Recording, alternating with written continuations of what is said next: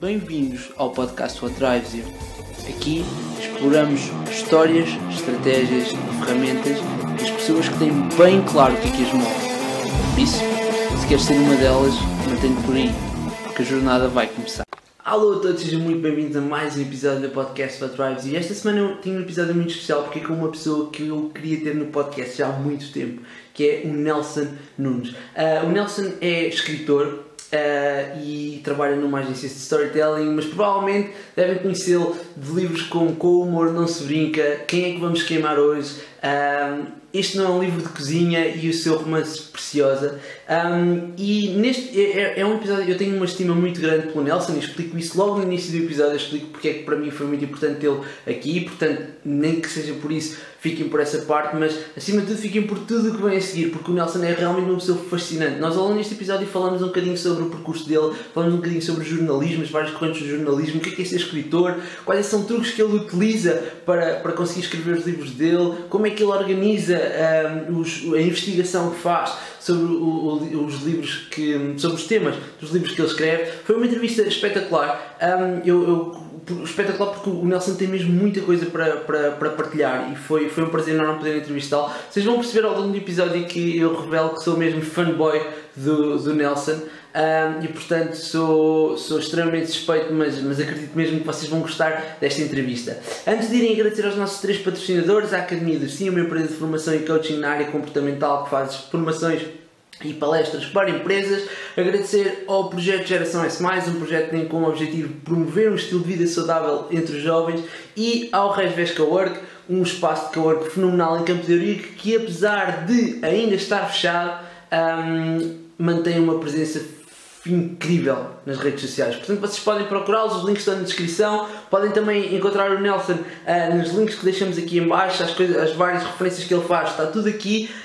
Um obrigado e aproveitem esta entrevista com o Nelson Nunes. Até para a semana. Ok. Olá a todos, sejam muito bem-vindos a mais um episódio do podcast What Drives You, e hoje tenho comigo o Nelson Nunes. E Nelson, eu desde já muito obrigado por ter aceito o convite. E eu ia começar este episódio por te contar um bocadinho a história contar-te um bocadinho a história de porque é que eu já gostava de ter aqui há algum tempo. Eu estou extremamente nervoso em fazer esta entrevista, eu confesso a sério, porque eu sou teu fã. Eu vou-te explicar porquê. A sério, eu vou-te explicar porquê. Porque há uns anos atrás, há 3 anos, eu comecei a pensar, na altura falaram-me, há uma cena agora muito fixe que toda a gente anda a fazer, que é podcasts e tu devias ouvir, a malta a conversar, não sei o quê. Então eu sou extremamente preguiçoso e abri o iTunes, porque disseram que era a melhor plataforma, e o primeiro podcast que aparece é Com o Humor Não Se Brinca. E eu gosto imenso de rir e pensei, olha, fixe, vou ouvir isto. E na altura aquilo foi logo no início. Imagina, eu lembro-me que o último episódio que tinha sido lançado era o do Salvador Martinha, portanto era mesmo logo daqueles tipo iniciais. Eu gostei bué. E fiquei tipo, na cena e tal. E, entretanto, fui ouvindo. E há um dia em que passo por uma FNAC e vejo o teu livro, do Com o Humor Não Se Brinca, que na altura, erradamente, pensei, olha, o podcast teve tanto sucesso que fizeram um livro à volta dele. Ok? Eu sou dessas pessoas que trocou a ordem. E na altura eu vejo o teu nome e pensei, calhou, tipo, olha, deixa-me procurar quem é que é este tipo Nelson Nunes. E fui ao Facebook. E para mim, à espera de encontrar uma página profissional ou uma cena assim, encontrei a tua página pessoal mesmo. E eu fiquei tipo, o Nelson tem aqui, olha, vou. E tínhamos 2 ou 3 amigos nos músicos ou uma cena assim. E eu pensei, vou pedir, de certeza que ele nunca me vai aceitar, mas não perco nada.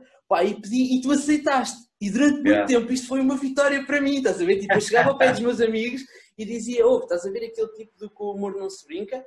Eu sou amigo dele no Facebook, estás a ver? Para mim era uma grande vitória. E entretanto, eu entretanto comecei a seguir. Claro está que nós nas redes sociais só pomos aquilo que queremos, mas eu comecei a gostar genuinamente do tipo de conteúdo que tu punhas e da pessoa que aprendava a ser com os posts que tinhas. E lembro perfeitamente que houve um dia em que tu puseste um post qualquer, já não lembro qual é que era, e eu pensei, vou comentar. E comentei, mas pensei tipo, comentei, mas ele nunca na vida vai ligar ao meu comentário. E tu respondeste com uma piada ou uma cena assim, eu fiquei literalmente tipo, meu Deus, o Nelson respondeu, estás a ver? E desde então que eu sigo tudo aquilo que tu fazes. Isto foi há 3 anos, portanto eu ainda apanhei a tua cena do Isto Não é um Livro de Cozinha, depois com a outra estreia do Quem é que vamos queimar hoje, e por fim agora com o Preciosa ano passado.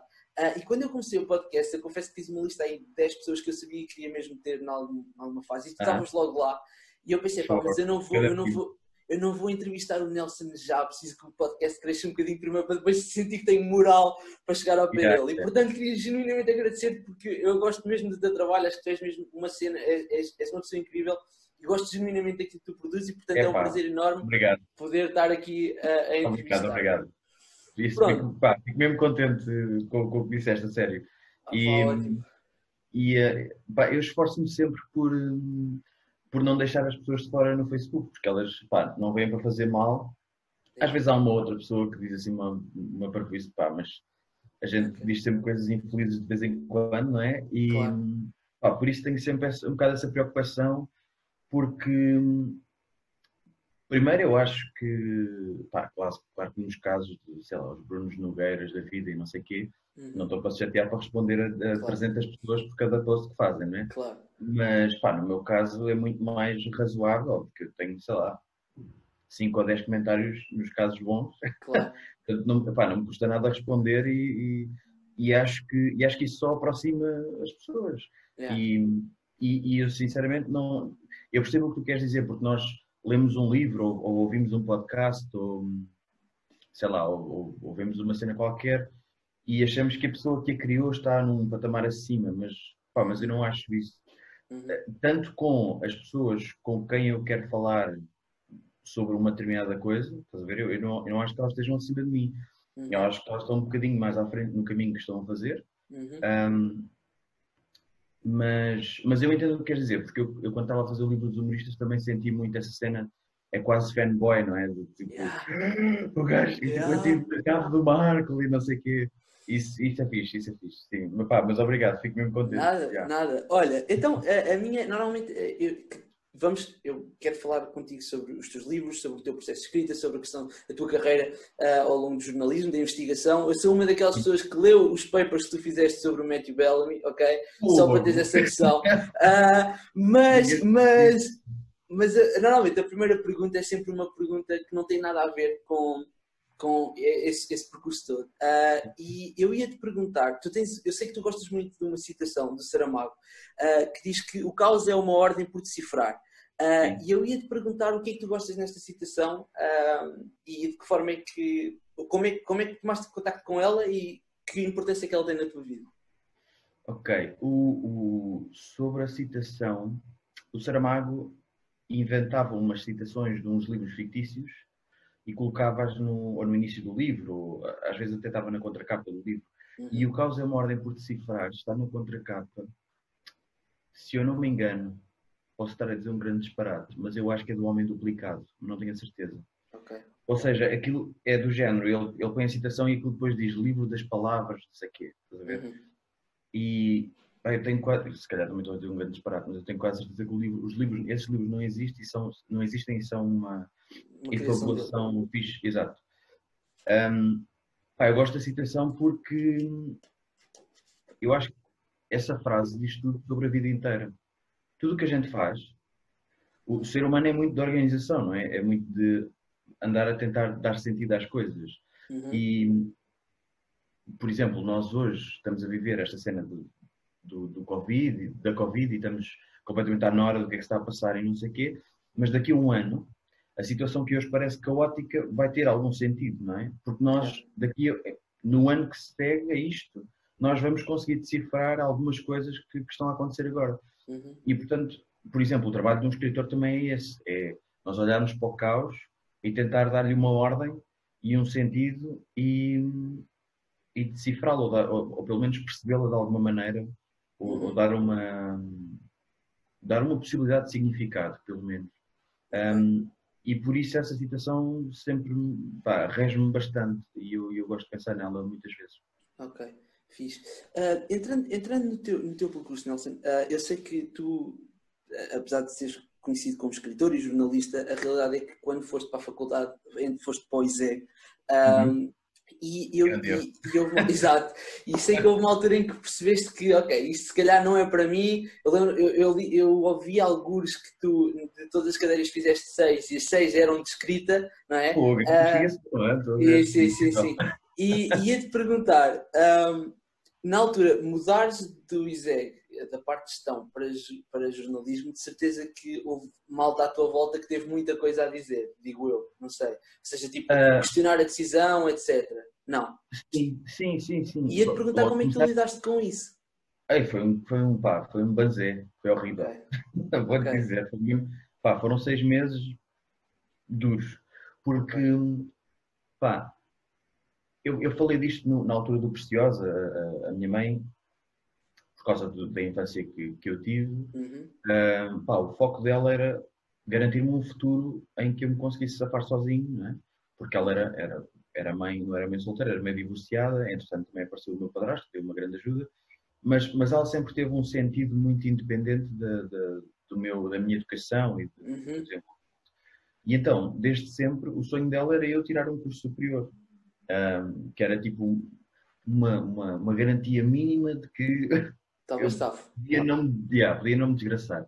Claro que isso nunca basta, não é? A pessoa não deve procurar o curso superior pelo curso superior, acho eu. Pronto, então, meio assim em sugestão dela, eu fui para a gestão, naquela onda também de, vai ser um emprego, vou ter um emprego mais estável. Não vou, nunca na vida, porque eu tenho amigos que tiraram gestão e enfim, as coisas também não foram fáceis também. E então, eu tive 1 ano e meio em gestão, ISEG, como disseste bem, em 15 cadeiras eu fiz 6 e eram todas de letras, era tipo Direito, Marketing, Tecnologia de Informação, fiz tipo, deixa-me lá pensar, fiz uma de números, acho que foi cálculo financeiro, uma cena assim, mas tipo o básico, estás a ver? Cálculo financeiro 2 já não passei só 1. E então, há um dia em fevereiro de 2006 que eu chego a casa e digo à minha mãe, não, porque aquilo foi, era penoso, e depois tu estás a tentar fazer um curso e tu não estás, aquilo é tipo um ciclo vicioso, tu não estás motivado. Depois não tens vontade para estudar. Depois não percebes determinada coisa, desmotivas mais e tens menos vontade ainda de estudar. E depois vais aos exames e tens 4 e 6 e cenas assim, tipo, desmotivas ainda mais. E entrei numa onda, numa espiral assim um bocado depressiva e em fevereiro de 2006 disse à minha mãe, vou sair do curso. E foi um problema. Com a família inteira, não é? Tipo, o que é que tu vais fazer? Não sei. Com os amigos foi mais ou menos tranquilo. Porque, aceitaram e pensaram, se não é, tranquilo. Claro. E depois, aquilo levou algumas semanas e eu conversava muitas vezes com a minha mãe, não sei o quê, ela dizia, o que é que vais fazer? E eu dizia-lhe, eu desde o 7º ano que tinha um certo fascínio com o jornalismo, muito errado também, e gostava de escrever e comecei a ler muito cedo e antes de ir para a escola, e portanto adquiri um gosto muito grande pelas letras. E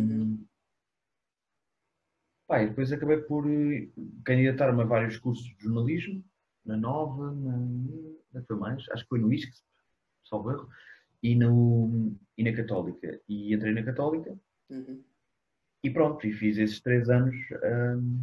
Houve essa mudança, mas depois tu entras em jornalismo e tudo é diferente.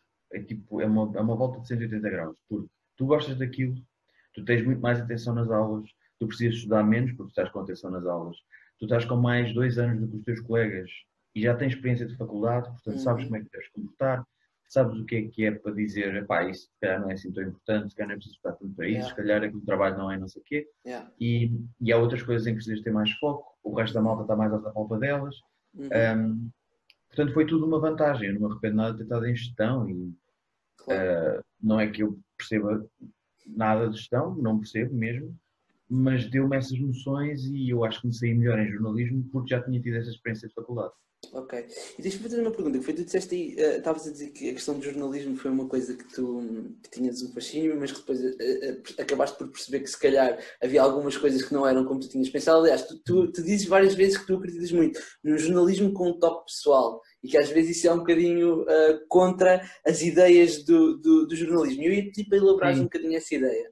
Ok, não é contra. O que se passa é o seguinte: o jornalismo tem duas correntes de pensamento. Tem a corrente anglo-saxónica, portanto, essencialmente Estados Unidos e Inglaterra, Uhum. até mais, bom, não, nos Estados Unidos e Inglaterra, em que o jornalismo é feito sempre, ou não é sempre, eu diria para aí 60% das vezes os repórteres não têm problemas em dizer eu fiz, eu fui, aconteceu-me isto, aconteceu-me aquilo, não sei o quê.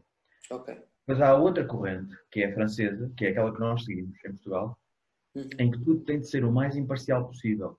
Ok. Ou seja, o que isto provoca depois é, em Inglaterra e nos Estados Unidos, a marcação política, ou seja, o posicionamento político de cada jornal é assumido. Eles Uhum. dizem, pá, a nossa posição é assumidamente subjetiva e por isso eu sou mais de esquerda, portanto esperem coisas mais de esquerda. Na Uhum. corrente francesa, que vem dos tempos da Revolução Francesa, a ideia é mais não, nós estamos aqui para fazer, para servir de contrapoder, não temos posições políticas e estamos aqui só para reportar factos. E, Uhum. portanto, nunca se fala na primeira pessoa. Um, para perceber isto, é importante falar de uma coisa que é a objetividade no jornalismo. Ok. Costuma-se dizer muito que o jornalismo deve ser objetivo, ou Uhum. seja, não deve ter opiniões, não deve ter pá, tomadas de posição. O jornalismo, quando eu digo jornalismo, é o francês, neste caso, Sim, sim, o sim, nosso. sim. Pá. Um, e essa ausência de tomada de posição obriga a que haja uma objetividade. Isto é, se tu vês um acidente, mas é um acidente de um amigo teu, tu tens de dar a notícia como houve um acidente e Uhum. não como epá, eu vi um acidente e era um amigo meu e eu senti isto, aquilo e o outro. Yeah. Ou seja, tu não te podes pôr no teu papel, tens de reportar os factos de Uhum. fora. Estás a ver? Uhum. Agora, qual é que é o problema que isto levanta? É que é impossível ser objetivo. Claro.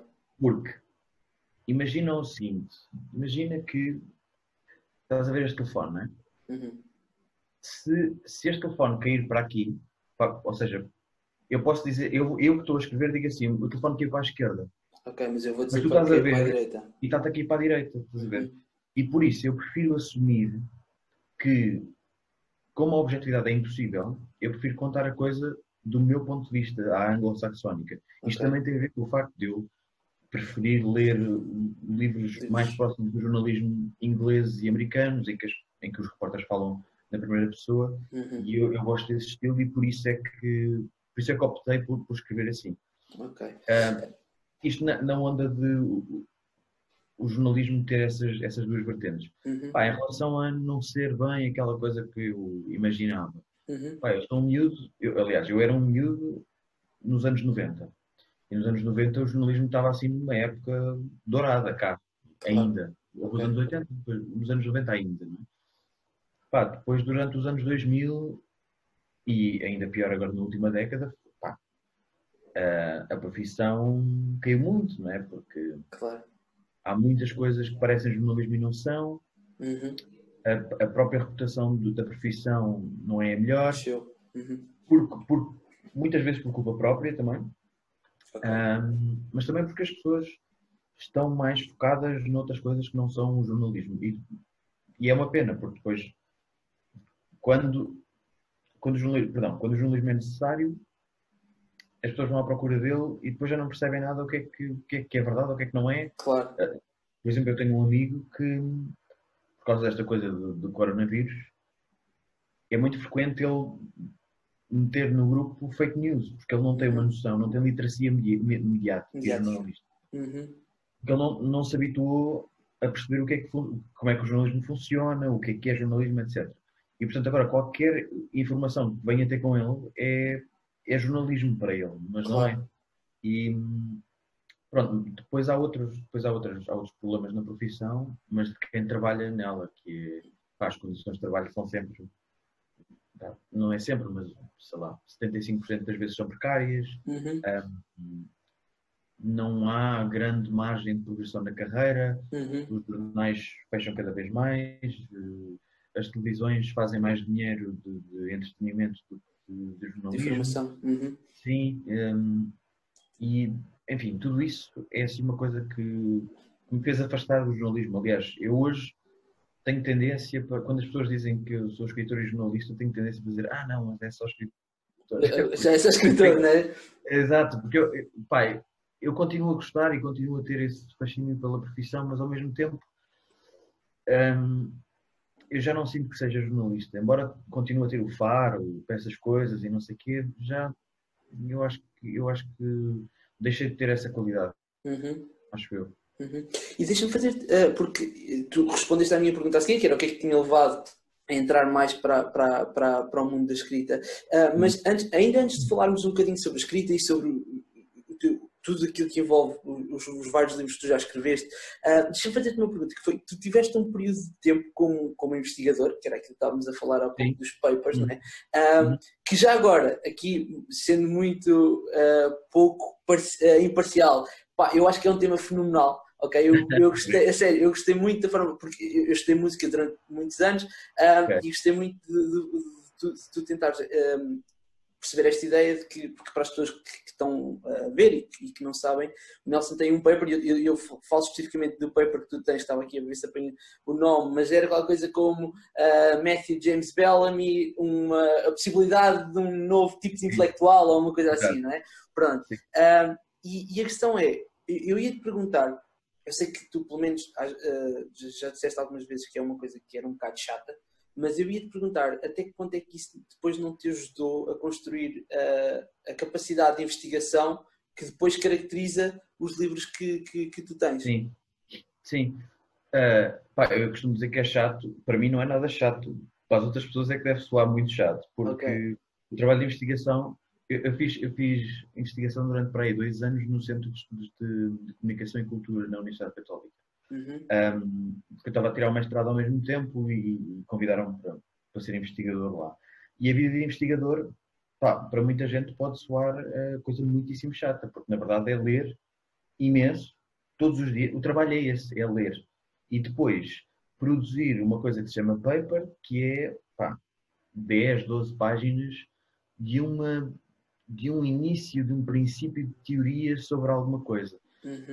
Essa ideia sobre o vocalista dos Muse parte do... eu sempre gostei em tudo e acho que nos livros também se nota. Eu sempre gostei de fazer coisas que são talvez um bocado provocadoras e que vão um bocado contra aquilo que a malta está... Por exemplo, eu fiz um livro sobre humoristas em que não era permitido fazer piadas quase, não é? É um contrassenso. Eu fiz um livro sobre chefes e digo, isto não é um livro de receitas. Deve ser o primeiro livro que vai para a zona da gastronomia que não é de receitas. Não é um livro de receitas, é verdade. Eu gosto muito de fazer... Por exemplo, eu fiz um livro sobre redes sociais, mas vamos falar sobre a porrada nas redes sociais. Exatamente. Não sobre boas práticas. Não. Vamos falar sobre a porrada porque... Portanto... Esta coisa do paper parte de... Há uma discussão muito séria e válida e importante sobre o problema da credibilidade, que é muito curioso agora que eu penso nisso. Porque desde o início dos anos 2000 que já se fala do problema da credibilidade dos especialistas e não sei o quê, e hoje vivemos o tempo que vivemos, não é? Fake news, e não se sabe se o tipo está a dizer a verdade ou não, ou se alguém mandou, ninguém acredita em nada, enfim. Não há mapas de critério para as coisas. E então a lógica de todos os estudos sobre, todas as investigações sobre intelectuais, ou seja, o intelectual é basicamente uma pessoa que não tem dependência partidária nenhuma, portanto é o mais independente possível, não tem filiação partidária, não há nenhum grupo de interesse a pagar-lhe para dizer as coisas, é tipo um observador distante da realidade e diz, epá, eu acho que isto, aquilo e o outro estão mal e devia ser resolvido da maneira X. Desta forma. Pronto. E normalmente é um tipo que tem um elevado grau de reputação e uma voz pública potentíssima. Exato.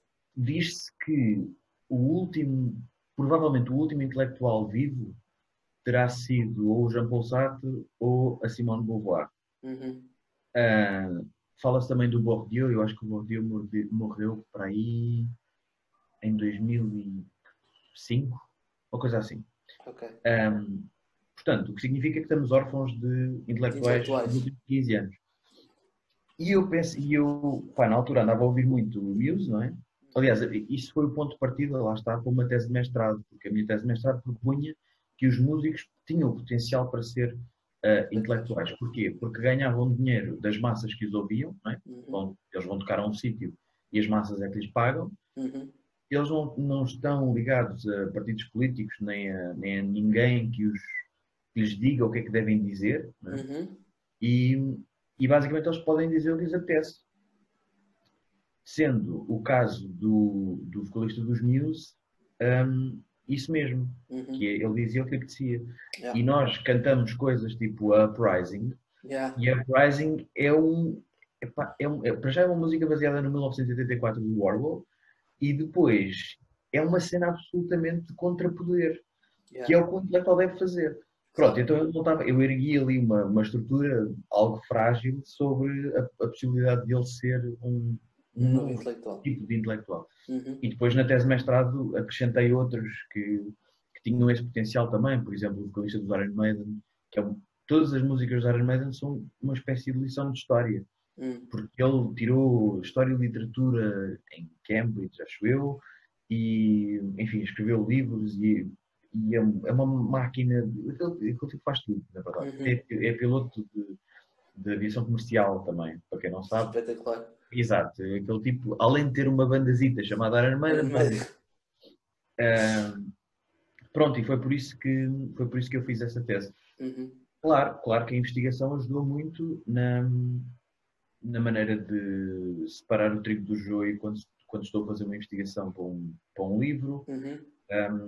Por exemplo, agora ando a escrever uma coisa e a investigação tem dado muito jeito para saber onde é que eu devo ir, o que é que eu devo ler, como é que eu encontro coisas novas. Já agora um pequeno segredo que toda a gente devia fazer é quando estás à procura de um tema, ou seja, quando queres saber mais sobre um tema, isto acontece mais nos livros académicos, nos livros mais comerciais não é muito comum, mas também acontece, nos não ficção, em alguns acontece também, que é, imagina, tu compras um livro sobre o terremoto de 1955.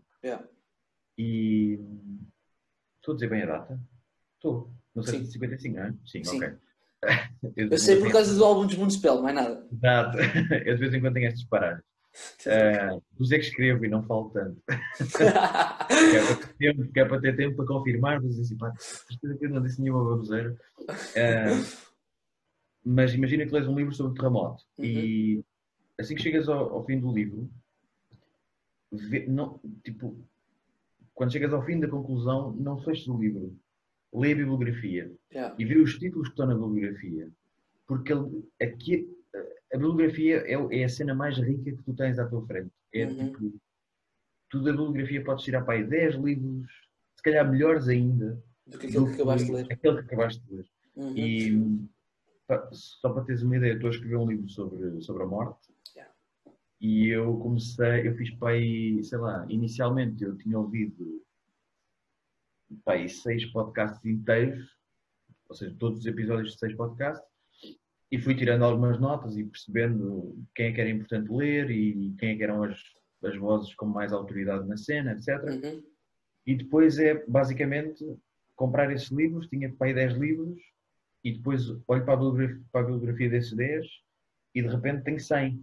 Exato. E isso, depois também é preciso saber quando é que deves parar de ler tanto, porque tens que começar a escrever sobre a coisa, e senão estás aqui 4 anos ou 5 a ler só e depois já estás perdido em tanta coisa. Claro. Isso também é uma coisa importante da investigação, que é saber quando é que deves parar e o que é que importa para a árvore que tu estás a falar e não te perderes na floresta inteira. Como é que tu. Porque isso é uma coisa que eu achei fenomenal. Foi quando tu acabaste o processo de investigação. Tu puseste uma foto com o teu escritório, a dizer que tinhas lido 90 livros, não sei quantos podcasts, não sei quantos papers.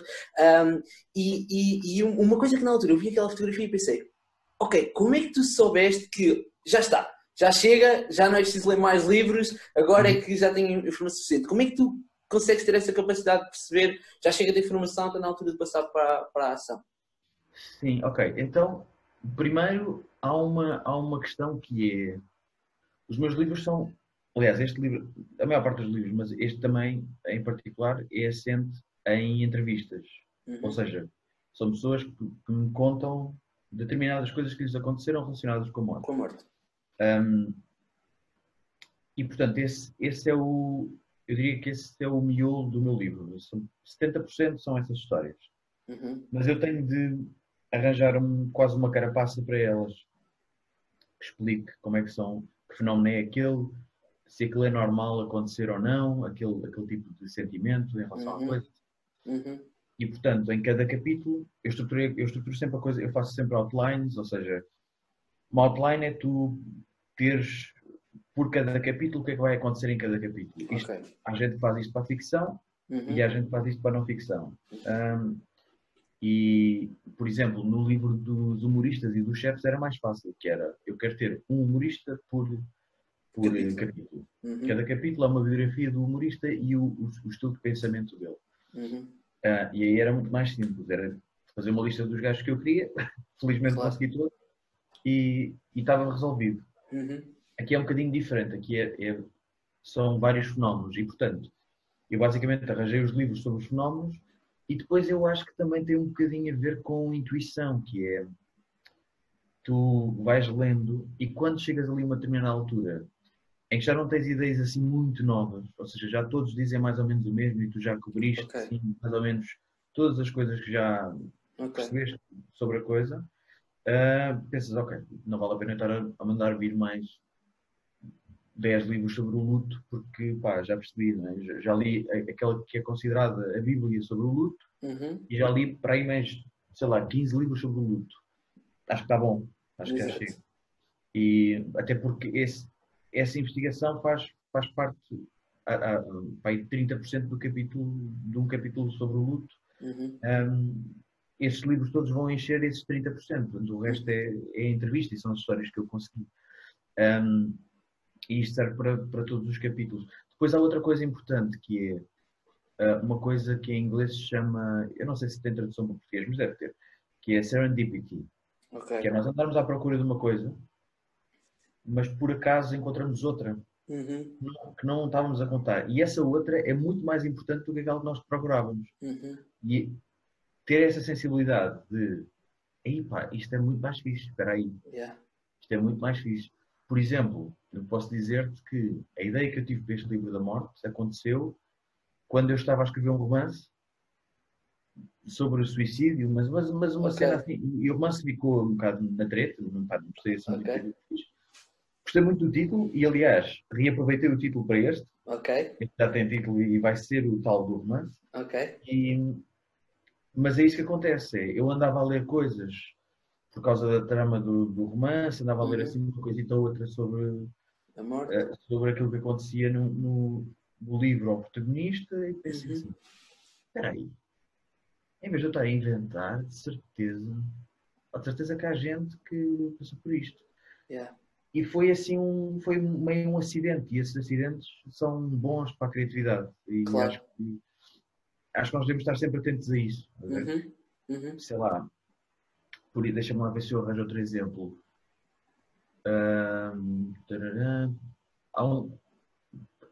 Já sei.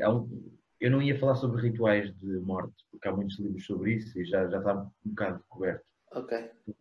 Pela bibliografia contemporânea, mas eu ouvi num podcast o que é que são Sky Burials, faz-me querer falar sobre Sky Burials. Não sei se sabes o que é que são Sky Burials. Não faço ideia do que é que são Sky Burials. São eu acho isto é outra coisa muito curiosa, que a morte tem sempre um lado que nos faz querer Cómico. rir. E faz-nos querer rir, é muito bizarro. Eu tenho uma teoria e tenho andado a escrever sobre ela, mas ainda não sei bem se... Eu tenho que pensar melhor. Ok. Mas eu estou-me a rir porque no podcast que eu ouvi falar de um Sky Burial é um podcast chamado The Pre-Dead Boys. E são dois amigos que fazem aquilo numa cave nos Estados Unidos, não sei bem aonde.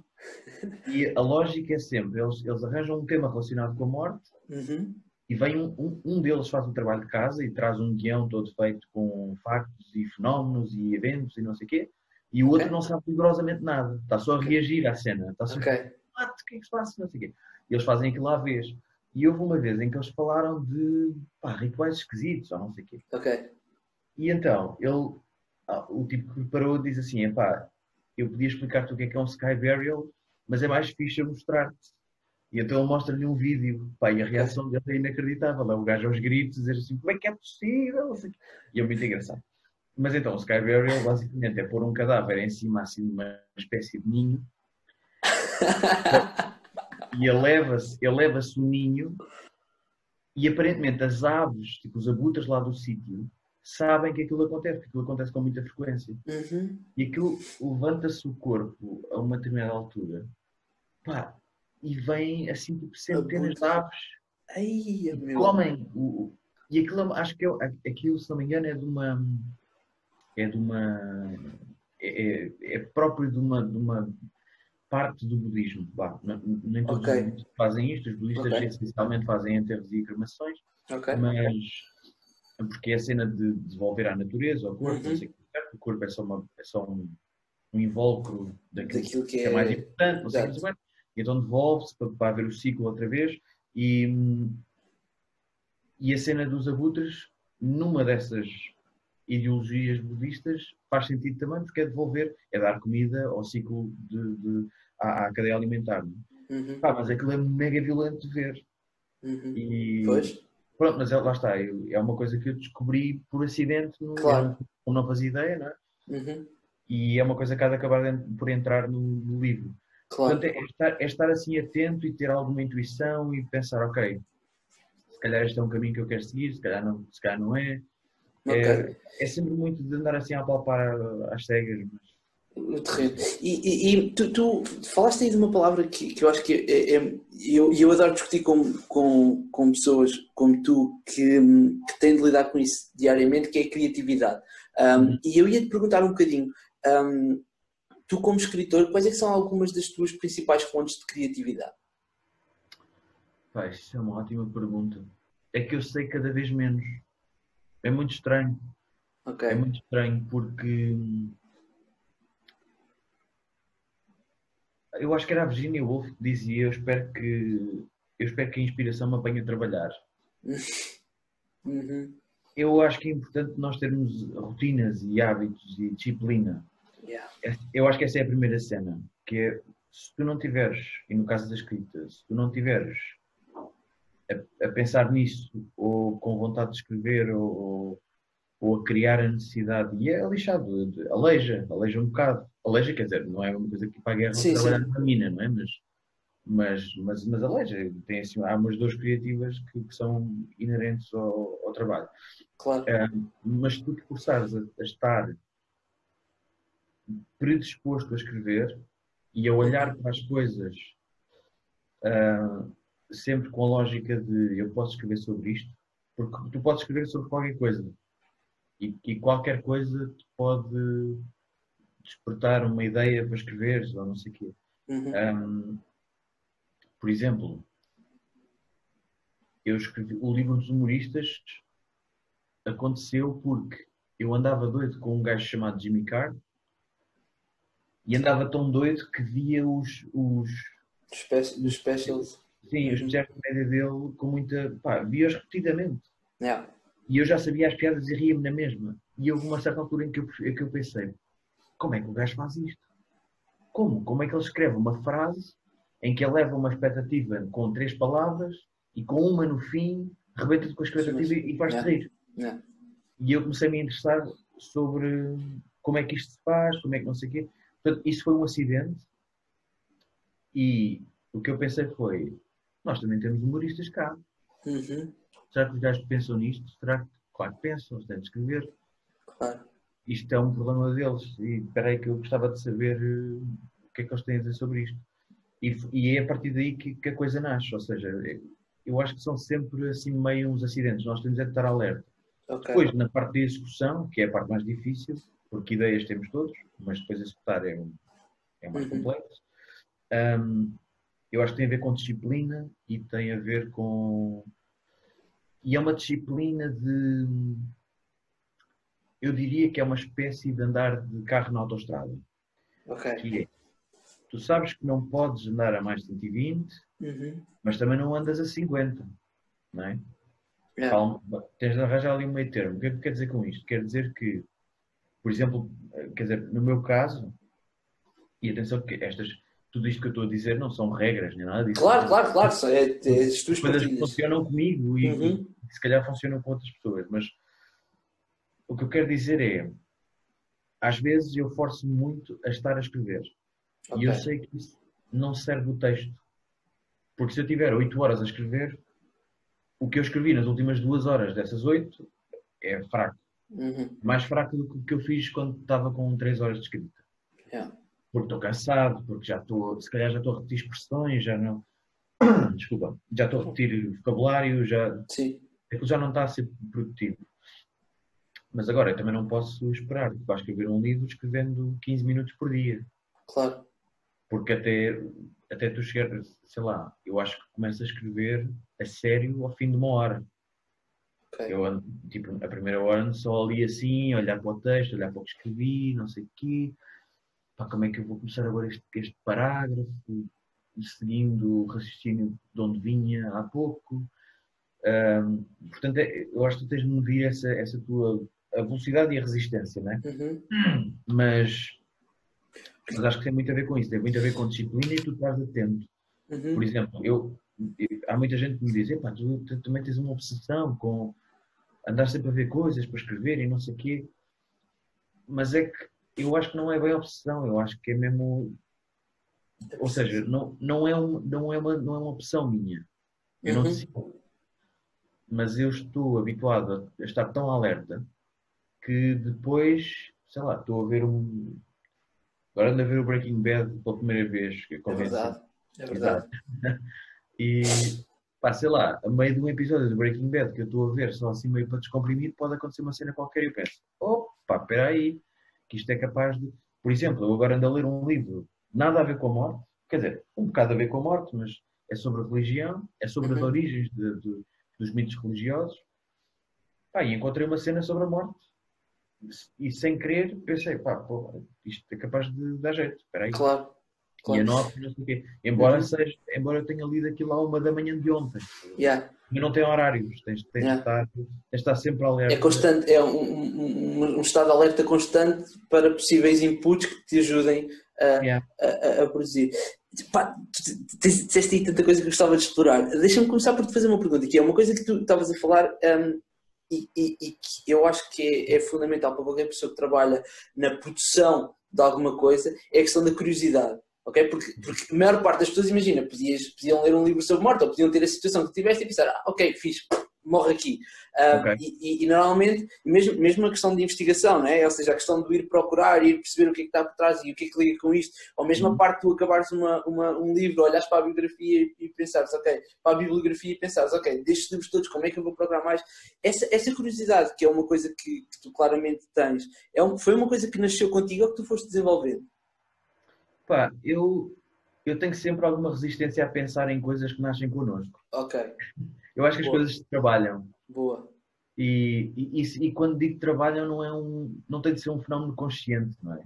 Sei lá, por exemplo, eu aprendi a ler aos 4 anos porque eu era um miúdo extremamente solitário. Eu não tinha amigos na rua, com quem jogar a bola, nem nada disso. Então eu arranjava maneiras de me distrair e uma dessas maneiras era a televisão e dava a Rua César. E eu com a Rua César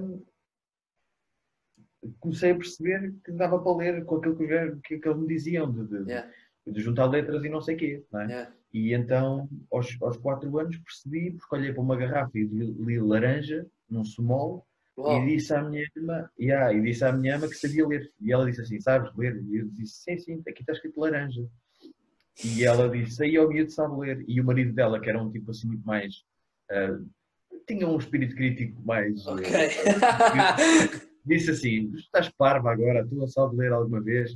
É óbvio que ele vê laranjas desenhadas no rótulo da small, da garrafa, e ele sabe que isto quer dizer laranja, ele está-te a enganar. E então foi buscar o Correio da Manhã. E eu li-lhe o título do Correio da Manhã. E ele Boss. passou-se, ele Boss. passou-se e levou-me lá ao bairro todo a dizer, o puto sabe ler, o puto sabe ler. Pronto. Tá bom. Ou seja,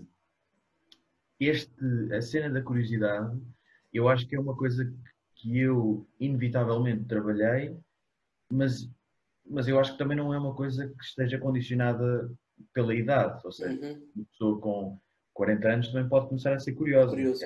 É só começar a habituar-se a fazer perguntas. E Claro. fazer perguntas que sejam, que lhe façam sentido, não é? Mas que façam sentido também para o contexto da coisa, para aquilo que se sabe sobre. Uhum. Eu tenho uma cena tatuada, tatuei isto no ano passado, que é Find New Questions. Yeah. E eu acho que é importante as pessoas, para estimularem essa curiosidade, perguntarem coisas novas, não fazerem as mesmas perguntas. Uhum. Que é um problema do jornalismo atual, por exemplo, que toda a gente faz as mesmas perguntas. Claro. E eu às vezes nem as faço. Claro. Eu às vezes faço as mesmas perguntas porque tem de ser. Porque é obrigatório fazer uma pergunta. Por exemplo, eu vou perguntar a uma pessoa a história de como perdeu a mãe, eu tenho de lhe perguntar como é que foi, não é? Como é que a mãe morreu. Isso é obrigatório. Claro. Mas depois há outras coisas que eu não posso perguntar, então, e sentiste muito triste? Pá, isso não é nada, não é? Claro. É começar a explorar outros caminhos, não é? Uhum. Tu falaste aí, eu quero muito falar sobre a questão dos teus próprios hábitos de escrita, antes de depois de irmos à leitura, que é o tópico fantástico, mas antes de ir aos teus hábitos de escrita, e até se calhar antes de ir a outra coisa que gostava de perguntar, que é como é que tu depois, se tens algum método para organizar toda a informação que vais buscar, de forma a canalizar. Tu falaste uma coisa que eu tinha aqui, que era precisamente falar-te um bocadinho sobre perguntas, porque eu acredito mesmo que as perguntas são a resposta, ou seja, se tu fazes as perguntas certas, tu encontras as respostas certas. Claro. Ia-te perguntar tipo, quais é que foram 2 ou 3 perguntas, seja no contexto de um livro, seja no teu contexto geral, que te fizeram e que foram tipo excelentes perguntas. Ou que te fizeram a ti, ou que tu próprio fizeste a ti próprio, passando o pleonasmo, e chegaste a conclusões que de alguma forma tiveram um impacto em ti. Perguntas que me tenham feito a mim. Deixa-me lá ver. Eu tenho um grande problema que é a minha memória é uma porcaria. Para não dizer outra coisa. Ok. Ou então perguntas que tu tenhas feito a ti próprio. Por exemplo, deixa-me, talvez te ajude se eu te der um exemplo. Eu estudei música e quando eu cheguei ao primeiro ano de faculdade eu estava tipo 8 horas por dia e tive uma lesão. Só que imagina, eu desde o 7º ano que eu dizia que ia ser o melhor guitarrista de Portugal e quando chego à faculdade de repente me tiram esse tapete foi um grande choque. E na altura uma pergunta que eu lembro de ter feito 1001 vezes para mim e que depois me ajudou a ditar todo o rumo que eu tive a seguir foi: porque é que eu fui para a música e não fui fazer outra coisa qualquer? Okay? E quando fiz essa pergunta para mim, ajudou-me a chegar a algumas conclusões que depois me ajudaram a lidar com tudo isso de uma forma diferente. E eu ia te perguntar se tu tens o equivalente disto em ti, ou seja, alguma questão que tu tenhas feito a ti próprio e que tenha de alguma forma... Sim. Há uma... Assim de repente não me estou a lembrar de nenhuma pergunta em concreto, mas há uma pergunta que é recorrente. Que é, e que muda sempre, inevitavelmente, o meu percurso profissional, que é, eu acabo de escrever um livro e depois relaxo ali durante um mês, para aí, e depois tenho de ir, de vez em quando, fazer aquela ronda da imprensa, conversar sobre o livro e não sei o quê. E nessa fase eu já estou muito farto do livro, porque para mim o gozo está exatamente em escrevê-lo, porque depois quando ele sai, é fixe, é claro que é fixe. E a pessoa sente-se muito bem, não é? Claro. Mas também é diferente. Vês o primeiro livro, o êxtase é muito maior do que quando vês já tipo o quinto. Claro. E dizem assim, olha ali o teu livro. E eu disse assim, ok. Ok. Não, fixe. Está ali, vi ontem no livro. Ok, está, boa. Obrigado e tal. Mas já não é assim o entusiasmo. Claro. Claro que é óbvio que é fixe, mas pronto. E a pergunta que eu faço recorrentemente é, quando eu chego a essa ronda de imprensa, já estou assim muito... Já não apetece nada a falar sobre os gajos que levaram porrada na internet. qual é que é o assunto do qual eu quero estar farto daqui a um ano? Aí, Qual é que é, pergunta, ok. qual é que é a coisa que eu agora quero imenso saber? Quero ouvir estas pessoas, ou quero escrever ou ler sobre determinadas coisas, ou ouvir pessoas sobre isto, e daqui a um ano eu não vou poder ouvir falar desta coisa nem pintada de amarelo. E essa é a pergunta que eu faço sempre, que é: o que é que os humoristas têm a dizer sobre isto? O que é que os chefes de cozinha, como é que os chefes de cozinha preparam, inventam um prato, quer dizer, não está tudo inventado. Não. Mas, e depois chegar a um ponto, por exemplo, eu agora não consigo ver comédia, estou farto, mesmo farto, não, juro-te, eu vejo às vezes assim uma coisa porque é imperdível, tipo, eu vi agora o CK, porque tem de ser, não é? Claro. Mas dizem-me assim, então em visto o special do Chris D'Elia? Não, nem queres saber. Nem queres ver, ok. Não consigo, não quero saber para nada, estou muito cansado. Okay. E não é que eu saiba tudo sobre a coisa, não é nada disso. Mas eu já cheguei a um ponto em que eu acho que as minhas perguntas foram todas respondidas, aprendi imensa coisa, foi muito fixe, mas eu agora quero ir à procura de outras respostas sobre outros temas completamente fora.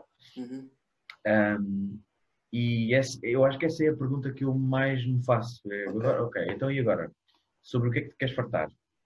Ok, grande pergunta. E deixa-me então perguntar-te sobre a questão de se é que há alguma forma como tu organizas a informação, porque isso foi uma coisa que nunca sequer me apareceu. Até há uns tempos, quando eu estava a ver uma entrevista com o Robert Greene, que escreveu aquele livro das 48 leis do poder e as leis humanas, não sei se alguma vez leste alguma coisa dele. Pronto, e ele numa entrevista fala sobre a forma como ele organiza a informação, porque ele também é uma pessoa que faz uma pesquisa extensa de uma forma louca e depois ele organiza aquilo tudo em papelinhos e cartõezinhos e post-its e não sei o que mais. Okay. E depois quando vai escrever, basta pegar na informação toda que tem ali, acaba por juntar os pontos e o capítulo está feito. E eu ia te perguntar se tu tens algum método de acumular informação. É muito curioso teres começado com a pergunta do caos. Porque eu acho que a maneira como eu organizo as coisas é um caos que eu depois tento decifrar quando estou a escrever. Então, aquilo é um caos controlado, vá. Eu mergulho na cena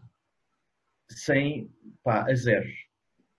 Sendo que agora no Livro da Morte não foi bem a zeros, porque eu dei conta de que ao longo dos últimos, 15 anos, li imensa coisa sobre a morte sem planear, escrever isto, não é? Portanto, tipo, eu lembro-me de andar aqui à procura no escritório sobre livros sobre a morte e assim do nada saquei 50. E foi tipo, ok, então já sei algumas coisas. Mas nunca estava com este foco, e houve muita coisa que eu reli, como é óbvio, mas nunca estava com este foco de escrever sobre a morte. Portanto, na leitura parto do zero. E parto do zero no sentido em que deixa-me cá perceber um bocadinho sobre isto e deixa-me pensar se o livro vai ter estrutura e que estrutura é que vai ter. Porque, por exemplo, nos 4 livros de não-ficção que eu fiz, foi dos futebolistas, dos humoristas, dos chefes e o do ódio nas redes sociais, a lógica era muito diferente. Era um capítulo por entrevistado. Claro, aconteceu isto a alguém, eu vou pegar nesta pessoa e vou expor... Exato. Claro. E é um bocado, no caso dos chefes, por exemplo, era registro biográfico e depois pensamento sobre alta cozinha. Os humoristas igual. Biografia das pessoas, contada pelos próprios, e depois pensamento sobre comédia. Neste caso é um bocadinho diferente. A organização é mais temática e não necessariamente das pessoas, porque eu até tenho várias entrevistas por cada capítulo. E há capítulos, é assim um bocadinho desestruturado, porque há uns capítulos que só têm uma entrevista, há um capítulo que tem 3, há outros que normalmente têm 2, enfim, vai variando, depende também dos temas e tal. Em relação às entrevistas, o que eu faço é, deixa-me ver se eu encontro pessoas a quem aconteceu X. Ok. E então, aqui o método foi um bocadinho diferente, fiz assim umas experiências nas minhas redes sociais e disse à malta, se tiverem uma história com a morte, não sei o quê, digam lá, que eu quero ver se isto encaixa aqui, não sei o quê. E assim encontrei algumas. Depois, ao longo do processo, também vou encontrando outras pessoas que me contam cenas. Claro. Ou a quem acontecem coisas. Uhum. Por exemplo, eu ia a meio da investigação, quase no fim, e aconteceu uma cena a um amigo meu, e eu disse-lhe, pá, eu sei que isto é muito fresco e não sei o quê, mas eu gostava imenso de te incluir no Uhum. livro. Uhum. Portanto, também é preciso ir tendo assim essa sensibilidade. E Claro. depois, a parte mais difícil de organizar a informação é tu leres 100 livros e perceber o que é que te interessa, o que é que não interessa, que citações é que te vão dar jeito, Uhum. mas aí, como eu digo, é um caos organizado, ou seja, eu leio, mas leio sempre pronto para anotar. Uhum. Para Eu- dizer assim, eu- Deixa-me espera aí, só que diz. interromper-te só para te fazer esta pergunta, porque eu sou um nerd nestas coisas, eu adoro estas pequenas coisas. Ou seja, imagina, tu estás a ler um livro e tu anotas isso, vês uma citação e sublinhas no livro, anotas no caderno, metes um post-it, qual é que é a forma como Ok, tu, ok. como tu fazes Eu, isso? normalmente eu não gosto de escrever nos livros Ok, e sou muito picuinhas com essas coisas. ok. Embora agora comece a gostar mais dos livros, às vezes assim meio amassados e tal, porque pelo menos têm vida e foram Yeah. lidos, não sei o quê. Exato. Mas escrever nos livros eu ainda não. Acho que é tipo. Isto vai soar mal, mas é Não quase te como se respeito. é uma falta de respeito pelo autor, não é? É tipo, tu agora estás-te a pôr no patamar dele Uhum. para escrever nas mesmas páginas onde ele escreveu. Não, não, não, não. Tipo, se queres, escreve tu noutro sítio. Ali não. Yeah, Mas enfim, é só uma panca minha um bocado parda. Mas enfim. claro. Um, Portanto, tens um sítio onde escreves, é isso as citações? mais ou menos, ou seja, Ok. por exemplo, falando deste livro foi o mais evidente, eu por cada capítulo tenho um tema, não é? Uhum. Estou a ler um livro sobre um determinado tema e chega uma página e raramente são citações, normalmente até são blocos inteiros, sei lá, 4 páginas que me vão interessar para um Ok. determinado tema. Ok. E eu mando um mail para mim mesmo. Isto parece muito esquisito, Ok. mas eu escrevo uma nota no telefone e também para Uhum. não ter 200 notas no telefone, mando um mail para mim mesmo a dizer página 64 à página 68, isto é capaz de dar jeito para o capítulo 7. Ok. Uh, e depois digo assim, fala sobre isto, aquilo e o outro. Uhum. Que é para eu ter uma Uma ideia de onde é noção. que eu vou encaixar depois aquilo, não sei o quê. E mando para mim próprio. E depois, como isto acontece várias vezes num tempo de leitura de 1 hora, o que acontece é quando eu volto, eu costumo fazer isto assim pelas manhãs, de chegar ao mail, responder ao que importa e não importa e despachar essas coisas, Claro. e depois agarrar nas coisas que eu compilei, juntá-las todas e separá-las por documentos. Ou seja, quando eu faço a tal outline, eu Uhum. digo, capítulo 1 vai ser sobre isto, o capítulo 2 vai ser sobre aquilo, capítulo 3 vai ser sobre aquilo outro. E tenho 14 capítulos e, e depois agarro nas citações ou nos blocos que me interessam e Uhum. agarro naquilo e digo assim, olha, isto vai para o capítulo 8, porque é do livro não sei o que sobre o luto ou o que for. Claro. Estava aqui a olhar para as minhas torres para Exato, eu mostrar percebi. e dá para ver, olha aqui, estão aqui algumas torres. Exato. Aquelas torres são livros sobre Que amor. incrível. São só alguns. Um, para quem está a ouvir, desculpa. Exato. O Nelson acabou de mostrar 2 torres carregadas de livros. Cuidado. Continua. E, e portanto faço isso. E depois o que acontece é, no processo de escrita, normalmente eu desgravo as entrevistas todas que têm de estar naquele capítulo e quando vou para escrever, ligo um heavy metal aos gritos e escrevo na paz. E depois, quando chega à parte em que é preciso entrar uma determinada citação, um Uhum. determinado pensamento que veio de um autor qualquer que eu li há 3 meses, vejo lá aquela nota, Ok. agarro no livro outra vez, releio e digo ok, às vezes não cola, penso Uhum. ok, isto na altura pareceu-me fixe, mas agora Já não não, faz é, sentido? yeah, não entra aqui, às vezes até pode entrar noutro capítulo qualquer, um, e depois incluo e tal, e encontro uma citação que explica aquilo, depois eu explico a ideia mais facilmente, etc. Uhum. Portanto, é sempre assim um caos controlado. Ok.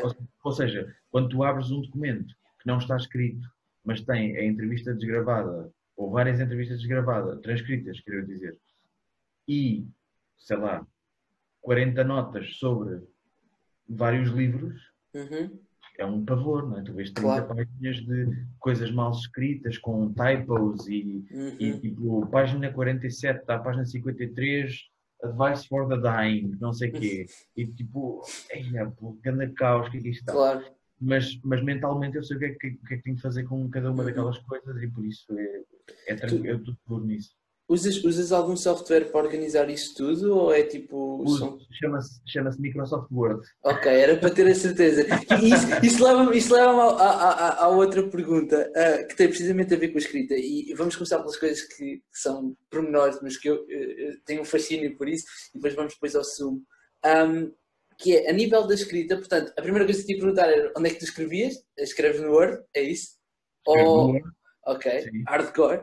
Hardcore, hardcore. E a outra pergunta que te ia fazer era precisamente essa, que é, uma coisa que eu tenho reparado à medida que vou ouvindo alguns autores e escritores, é que normalmente há malta que recorre, tem uma banda sonora específica que gosta. Estás a ver? Ok. Tipo, há malta que eu escrevo só a ouvir este álbum, ou eu escrevo só a ouvir isso. Eu ia te perguntar, eu sei que tu tens um excelente gosto musical, mas ia-te perguntar se tens alguma música, tipo, algum disco que é o teu go-to para escrever, ou se naquele dia é tipo aleatório, tipo, deixa-me abrir aqui as cenas do metal e Ok. ouvir um disco qualquer. Ok. Normalmente, ah, normalmente é heavy metal, Uhum. seja que disco for. Porquê? Porque e muita gente acha isto muito esquisito. Como é que tu escreves com barulho? Yeah. E eu escrevo com barulho para não me distrair. Porquê? Isto é uma razão de ser. O heavy metal cria uma espécie de redoma à minha volta. É tipo uma parede de som. Uhum. O que impede, se eu estiver a ouvir metal aos gritos, eu estou tranquilo porque eu conheço aquele barulho. Não é? Yeah. Yeah. E aquilo tem, ah, primeiro, cria essa tal parede, o que significa que eu estou a escrever e se estiver em silêncio eu estou desgraçado. Porque se alguém passa aqui na rua e dá um grito, eu perco logo o Claro. raciocínio. Porque vou, oi, estou aqui alguém a fazer não sei o quê, já fugi, Uhum. já me perdi Uhum. do que estava a fazer. Uhum. Não é que custe regressar ali, pá, mas estou a perder tempo e estou a perder Uhum. até vigor e ritmo na coisa. Claro. E portanto o heavy metal ajuda-me nisso. Outra coisa que o metal ajuda, há mais duas coisas em que o metal ajuda. Uma é, como as baterias são muito rápidas normalmente, Uhum. é fixe para manter a O velocidade de ritmo. raciocínio, Yeah. sim, Yeah. escrita, não sei o quê. E tu pá, é muito diferente. Por exemplo, eu não consigo, eu gosto de coisas, sei lá, eu gosto de Billie Eilish, eu gosto Yeah. de, pronto, cenas mais calmas, mas Uhum. eu não consigo escrever como Billie Eilish porque eu vou estar focado. Vai ser muito mais fácil eu perceber o que é que ela está a dizer, distrair-me Yeah. com ideias dela e não Yeah. com as minhas. Uhum. Os ritmos é quase como se São me muito mais acalmasse. baixos, claro. Sim, acalmam-me até a datilografia, sabes? Uhum. Eu não estou freneticamente a escrever, estou Uhum. tipo, a escrever muito mais calmo Sim, sim, sim, e sim. isso normalmente não me ajuda muito. Por exemplo, uma coisa que eu noto é que eu já não consigo escrever bem à mão.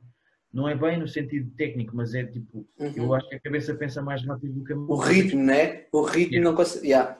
E por Ok. isso o metal ajuda muito. Depois há outra coisa que tem a ver com a motivação, Hum. que é, por exemplo, eu não gosto de ginásios, mas porque pá, eu prefiro exercício que envolva tipo assim, uma espécie de jogo. Eu gosto de jogar ténis Uhum. e gostava de Uhum. jogar futebol com os Uhum. amigos e não sei o quê. Ou seja, tem de haver um certo jogo. Fazer a Yeah. coisa mecanicamente não é uma coisa Exato. que me dê grande gozo. Ok. Mas consta que quem faz exercício precisa de uma música que motive e que tenha Uhum. ritmo, não sei o quê. A lógica é mais ou menos a mesma. Quer dizer, acho que ninguém faz exercício a ouvir a Adele, uma cena assim. Tipo, também não. Olha que Se este, calhar, se calhar, olha se que eu calhar, se acho, calhar. eu Já acho que tenho, sim. já tenho enganado. Mas o que eu quero dizer é, eu preciso de ouvir uma coisa que me motive e que me dê pica para me mexer. Uhum. E quando eu digo mexer é escrever pá, durante Claro. um período de tempo. Uhum. Mas normalmente eu não tenho um álbum, Ok. nem uma banda, nem nada disso. Há assim algumas bandas que é uma batota e eu sei imediatamente que se eu puser aquilo no shuffle, eu ouço tipo 30 segundos, agora é para escrever, agora Ai, tens de dizer quais é yeah. que são, por favor. Epá, várias, já pá, Slipknot, Bring Me the Ok. Horizon, Ok. Machine Head, Trivium. Ok. Ok. O que me está a Boa. acontecer agora com este livro Hum. é que esta banda em particular tem uma história relacionada com a morte e eu comecei, pá, eu acho que comecei a escrever o livro muito por causa dessa história, porque eu fiquei sensibilizado com aquilo. A banda chama-se Architects. Ok, sim. E o que aconteceu foi, os Architects foram fundados por dois gêmeos em 2004. E eles arranjaram depois um vocalista, ou seja, os gêmeos, um é baterista, o outro é guitarrista. Eles arranjaram outro guitarrista e um baixista e um vocalista e criaram a banda e não sei o quê. Pá, e eles nunca tiveram assim um sucesso monstro. Foram indo, calmamente. Yeah. E até porque a banda no início era muito difícil de ouvir, era quase de gente, era péssimo. Aqueles primeiros álbuns eu quase não consigo ouvir. Ok. Mas depois, pá, em 2014, os gajos lançaram um disco ótimo que se chama Lost. Como é que é? Deixa-me ver. Tenho que ir à minha cábula, desculpa. Força, eu não tenho a certeza. Eu sei que foi basicamente a altura em que eles começaram a ser muito conhecidos no Tumblr. Que eu lembro-me disso. De repente começaram a chover por todo lado. Yeah. O álbum chama-se Lost Forever, Lost Together. Ok. E aquilo continua a ser assim uma cena tipo de gente, mas já é mais audível, já aguenta melhor aquilo. Mas continua a haver gritaria da grossa. Claro, pesado. Yeah. E há uma música que se chama Cancer. E pá, eles na altura tinham, sei lá, pá, 24 anos quando aquilo saiu. 24, o álbum saiu em 2014, acho eu, portanto eles tinham 25 ou 26. Okay. E o guitarrista, portanto um dos gêmeos, disse, o gajo chama-se, um é o Dan, o outro é o... Porra, realmente a minha memória é muito fraca. Pois isso não sei. Espera aí, que eu digo já como é que ele se chamava. Que parvoíce. Tchum, tchum, tchum. Força.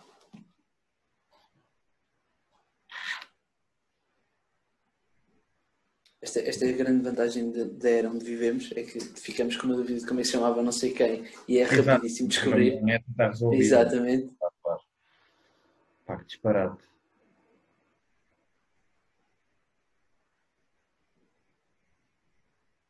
Tom. Okay. Tom Searle. Que parvoíce.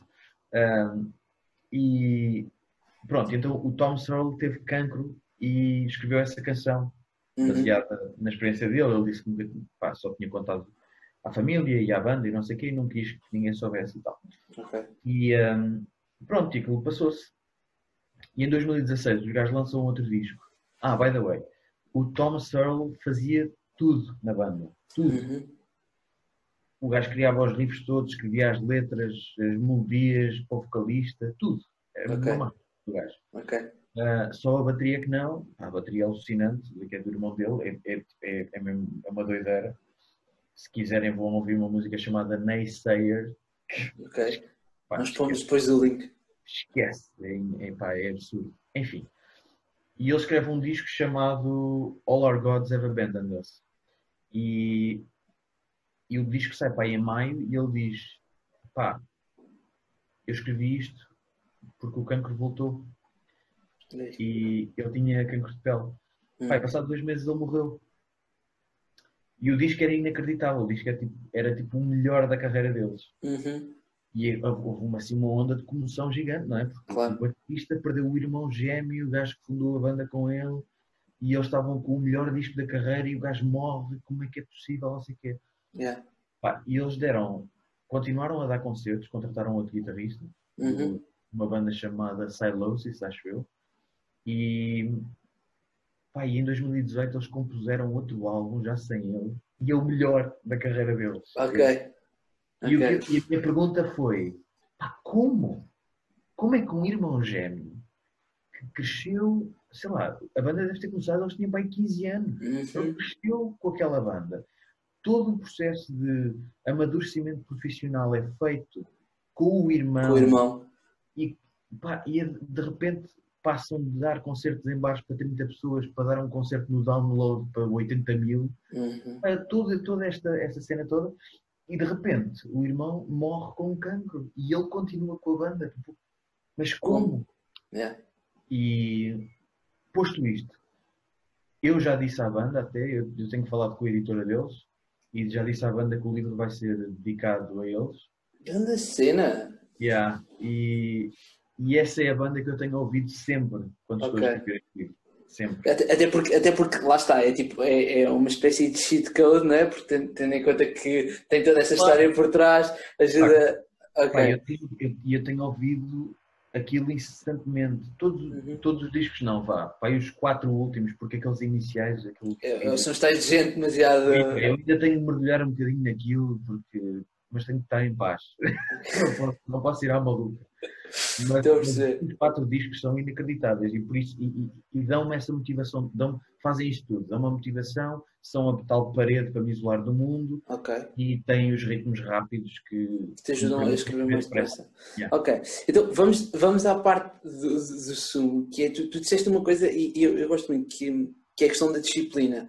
E uma das Uhum. coisas, eu aqui há uns tempos estava a ver uma entrevista com o Seth Godin, não sei se tu conheces, que é, Sei. pronto, e ele dizia que, ele também escreve muito, e ele dizia que muitas das vezes o problema das pessoas é que elas nem sequer começam com medo de depois não terem a disciplina para. Ele até dizia, as pessoas dizem, ele diz que quando alguém diz que é um mau escritor, ele diz sempre, ok, mostra-me a tua má escrita. Normalmente as pessoas nem sequer começam, não é? Yeah, E yeah. depois a questão que ele diz também é que, além disso, é muito importante que tu na escrita consigas ter a disciplina de escrever. E isso é uma coisa que quase todos os escritores dizem. É muito importante Claro. tu escrever todos os dias. E a minha questão era, para ti era um bocadinho essa. Quais é que são os teus hábitos de escrita? Ok. Era aquilo que eu estava a dizer há bocadinho da autoestrada, que é tu teres uma certa noção de tu não podes andar a mais de 120, mas também não podes andar a menos de 50. Se tu andares a menos de 50, não chegas a lado nenhum e vais levar multas e cenas assim. Uhum. E se andas a mais de 120, também o teu produto também pode não ser assim tão bom. Yeah. Né?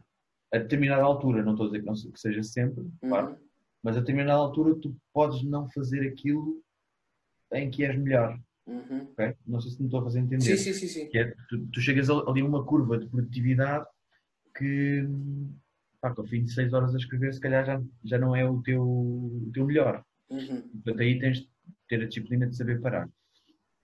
O que resulta comigo, eu acho que há uma certa pressão. Eu também ouço muito e leio muita coisa sobre processos de escrita, de vários escritores e não sei o quê. A impressão que me dá é que as pessoas ficam muito assustadas com a ideia de eu escrevi durante 4 horas. Porque as pessoas acham que escrever é datilografar. Não é? Se eu escrevesse durante 4 horas, eu fazia para aí 30 páginas por dia. Era um sonho, não é? Estava sempre. Pá. Uhum. Mas escrever não é datilografar. O Gonçalo M. Tavares tem uma analogia muito fixe, que é a pessoa para escrever é como fazer salto em comprimento. Se tu estiveres parado em cima da linha e saltares, o teu salto é fraco. Mas se vieres a correr lá de trás, quando fizeres a chamada, o teu salto vai mais longe. Não é? Claro. O que ele quer dizer com isto é, quando tu te sentas na cadeira a escrever, fala-se muito daquela coisa do síndrome da página em branco e não sei o quê. Yeah. Se tu vieres com balanço e souberes o que é que queres escrever, quando te sentares na cadeira, não vais ter síndrome da página em branco. Já vais ter coisas para escrever, já vens de trás do tal balanço. O que se costuma dizer é, eu passo 4 horas a escrever, eu passo 6 horas a escrever. Eu acho que a expressão devia ser alterada para eu passo 4 horas disponível para a escrita. Okay. Porque, por exemplo, esta semana eu reservei 3 dias, depois é tal coisa das velocidades. Eu não escrevo todos os dias, acho que quando tem de acontecer, não é? É inevitável. Mas quando tenho uma deadline mais ou menos folgada, que é o meu caso agora, eu evito escrever todos os dias porque eu vou estar consecutivamente cansado. Claro. Okay. Porque eu fiz 4 horas ontem, vou fazer 4 horas hoje, tenho que fazer 4 horas amanhã. Ninguém aguenta. Um jogador de futebol faz 2 jogos por semana, 3 no máximo. Né? E onde é que eu ia? Já me esqueci. Isto também é importância de ganhar o balanço, né? E trocar. E a cena de estar disponível para a escrita, que é eu reservo para aí 3, às vezes 4 dias para a escrita. Porquê? Porque o que acontece é, eu estou no escritório e decidi estar aqui entre as 6 e as 10 da noite. Às 6 da tarde e as 10 da noite. Uhum. E eu abro o documento do Word e estou só aqui. E vou olhando para as coisas, e às vezes vejo um vídeo do YouTube, e às vezes estou só ao telefone, ou estou a ouvir uma banda, ou estou a olhar para ou vou buscar a guitarra. Yeah. Estou só. É como se estivesse a marinar a coisa. Estás a ver? E enquanto estou a olhar para o documento do Word, já com coisas escritas, porque lá está, eu venho já com balanço, já li coisas, já tirei notas, já sei mais ou menos a estrutura. Se eu estivesse aqui só a olhar para uma página branca, estava desgraçado. Claro. Não valia a pena estar aqui. Claro. Eu já trago coisas da rua e já trago coisas dos outros sítios de onde vim. Uhum. Desculpa. Ou seja, essa disponibilidade para a escrita é que conta. Uhum. Porque, por exemplo, deixa-me ver. Na segunda-feira foi um dia bom. Eu precisava de escrever para aí 11 páginas para acabar um capítulo. Okay. E eu tinha resolvido acabar o capítulo para ir até quarta-feira. E na segunda-feira eu acabei, ou seja, eu tenho um trabalho das 9 às 5, também escrevo, mas eu trabalho numa agência de storytelling, escrevo guiões, etc. E no fim desse trabalho, arrumei tudo e olhei para o computador e pensei, bem, não estou com vontade nenhuma, estou um bocado cansado e tudo, mas olha, vou estar disponível agora para isto.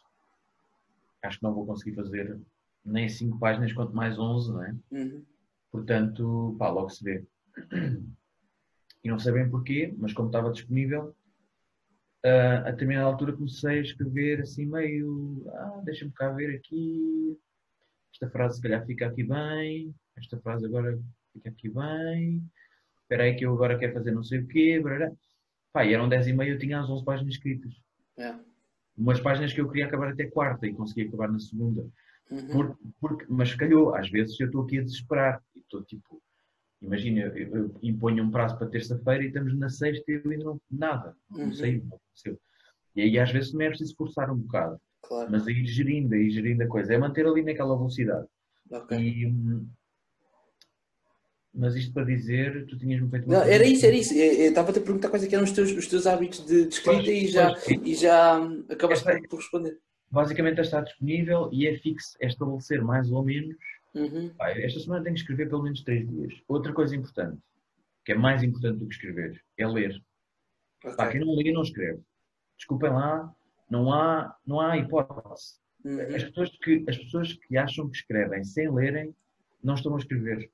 Estão a dizer coisas que já foram ditas e provavelmente estão a incorrer num grande risco de dizerem banalidades. Ok. E porque a pessoa tende, é como dizia eu acho que era o Newton, que dizia que as grandes descobertas dele foram feitas aos ombros dos gigantes. Sim. Estavam antes, não é? Já tinham, porque se ele tivesse começado do zero, ele ia descobrir coisas que os outros há 2000 anos que já sabiam. Yeah. E com a escrita é mais ou menos o mesmo. A pessoa tem de saber, tem de ler e tem de saber o que é que está dito sobre um determinado tema. Não é? Claro. Pá, e isso leva-me. Eu tinha mais 2 coisas que gostava de falar contigo. Até porque já estamos aqui. Se calhar já estou ocupado demasiado do teu tempo, mas é que. Não, tranquilo. Que era precisamente sobre a questão da leitura e depois sobre aquilo que tu disseste do teu trabalho das 9 às 5, do storytelling da agência, porque também gostava de saber um bocadinho sobre isso. Mas falando um bocadinho de leitura, tu és uma pessoa. Isso foi uma das coisas que eu gostei logo muito quando comecei a seguir no Facebook. É que eu adoro ler. Pá, e tu estás constantemente. Aliás, agora, se as pessoas te seguirem no Facebook neste tempo de quarentena, é incrível que é livros atrás de livros sempre a aparecerem. E isso é uma coisa que eu gostando muito de ler, é uma coisa que eu aprecio mesmo muito. E tu és um leitor incrível. E já começaste por dizer que, ok, quem escreve tem de ler. Ok? E explicaste também que precisamente uma das razões pela qual é importante. E eu ia te perguntar, também já falaste um bocadinho sobre a tua relação com a leitura, porque é que apareceu, porque aprendeste a ler sozinho, começaste a aprender. Mas eu ia te perguntar qual é que é a importância, porque tu estavas a dizer qual é que é a importância para ler para ti como escritor, ok? E eu ia te perguntar qual é a importância da leitura para ti como Nelson, ou seja, independentemente de escrever, porque é que a leitura é importante para ti como pessoa. Eu há bocadinho falei daquela coisa de ser obsessivo com as coisas e de estar sempre... Eu acho que não há... É impossível dissociar o escritor do Nelson. Ok. Não, eu acho que não... É um bocado aquela ideia dos empresários. Os empresários passam a vida inteira a pensar 24 horas sobre 24 horas a pensar no negócio deles. Não é? Eu acho que quem escreve anda sempre nisso. Ok. Portanto, é difícil dissociar. Sim, eu acho que nem sequer... Quer dizer... Não é uma coisa que eu queira fazer. Eu não tenho vontade de dissociar as duas coisas. Espera aí que agora vou deixar aqui o escritor e vou ali ser o Nelson. Ok. Não, eu acho que é a mesma coisa. Sempre. Até porque aquilo que eu trago para a escrita é aquilo que eu vivi ou aquilo que eu li sempre. Mesmo que eu esteja a ver o Tiger King, sei lá. Qualquer coisa pode ser passível de ser trazida para a escrita. Ok. E não é uma...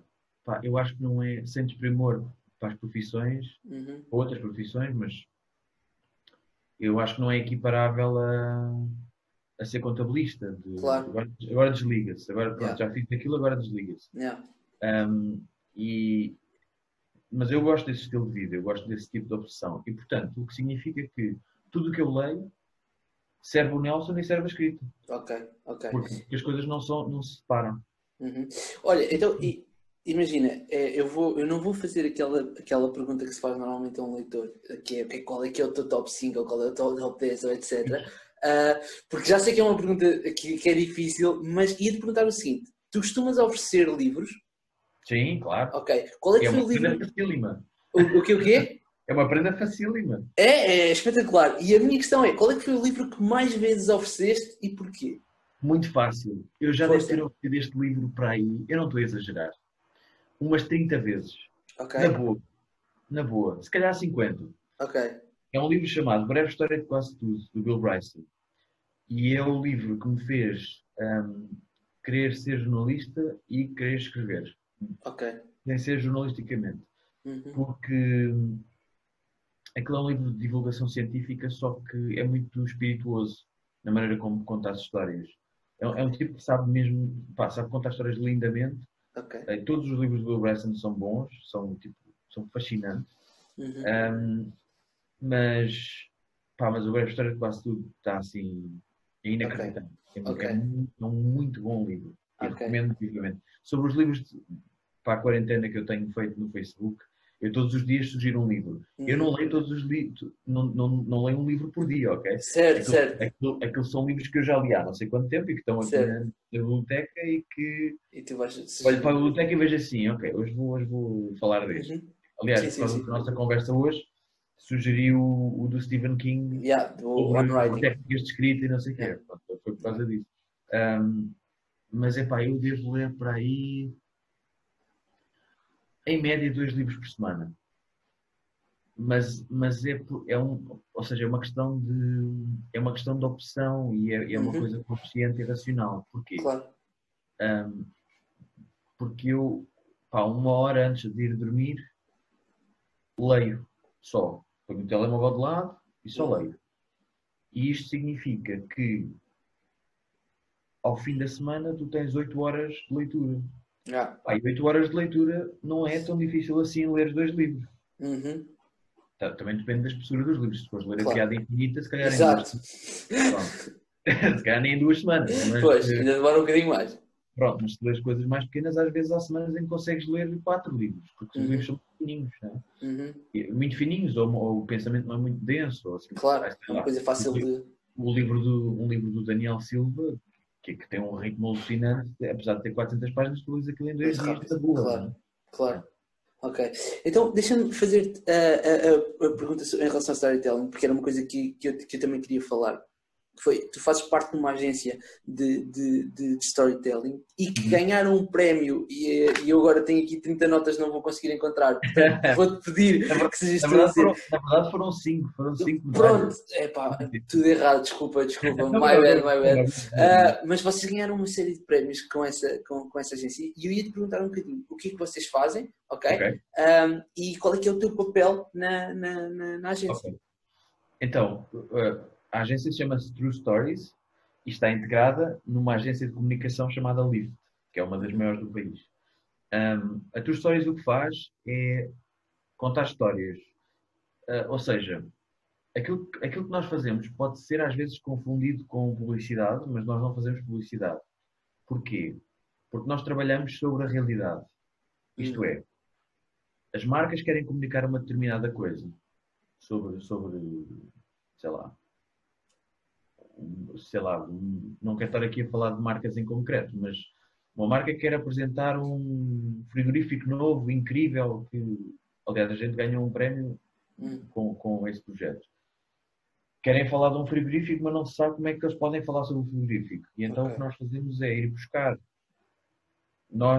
a Lift toda, vai buscar algumas pessoas da área naquele projeto foi uma pessoa da área da gastronomia, que tem um blog de receitas, etc. E tem um following interessante. E algumas influenciadoras e influenciadores, enfim, houve um ator, houve uma humorista, houve uma blogger e houve a Vera Fernandes da Rádio Comercial. E o que nós fazemos, True Stories, é arranjar um guião para a coisa, para que aquilo seja muito, muito orgânico, mas a gente faz o vídeo da cena e pelo meio fala-se do frigorífico e das vantagens que o frigorífico tem.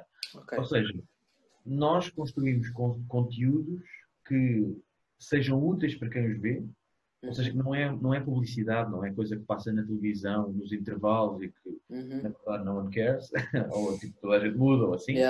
Nós fazemos conteúdos que interessem mais ao consumidor pelo conteúdo que tem e pelo meio fala-se do produto que a marca está a vender, seja um frigorífico, seja, sei lá, a gente tem um projeto sobre literacia digital que passa na RTP de manhã, sei lá. E o meu papel na agência normalmente é escrever guiões e no acompanhamento de filmagens dar indicações, por exemplo, nesta coisa do frigorífico, dar indicações à apresentadora, entre aspas, daquele conteúdo, dizer-lhe, olha, fala disto, daquilo e do outro. E depois, se ela tem dúvidas, eu estou lá para lhe dizer, se calhar isso aí não faz tanto sentido, ou faz mais sentido aquilo, ou assim, olha, boa ideia, ainda bem que te lembraste disso porque eu não me tinha lembrado. Estás a ver? É ir afinando a coisa enquanto o processo acontece. E pronto, é isso que eu faço. Ou seja, implica muito a escrita também, mas é outro tipo de escrita. É outro tipo de escrita, claro. Ok, então olha, Nelson, tenho só uma questão para te fazer, antes de te fazer a pergunta final, que é, imagina, para alguém que esteja a ouvir o podcast e que queira começar a escrever ou que tenha o sonho de ser escritor, quais é que são assim, 1, 2, 3 dicas que tu darias, seja com ideias, hábitos, o que quer que seja para essas pessoas? Ok. Eu tenho 3 dicas para essa pessoa. Espetacular. Primeiro é ler.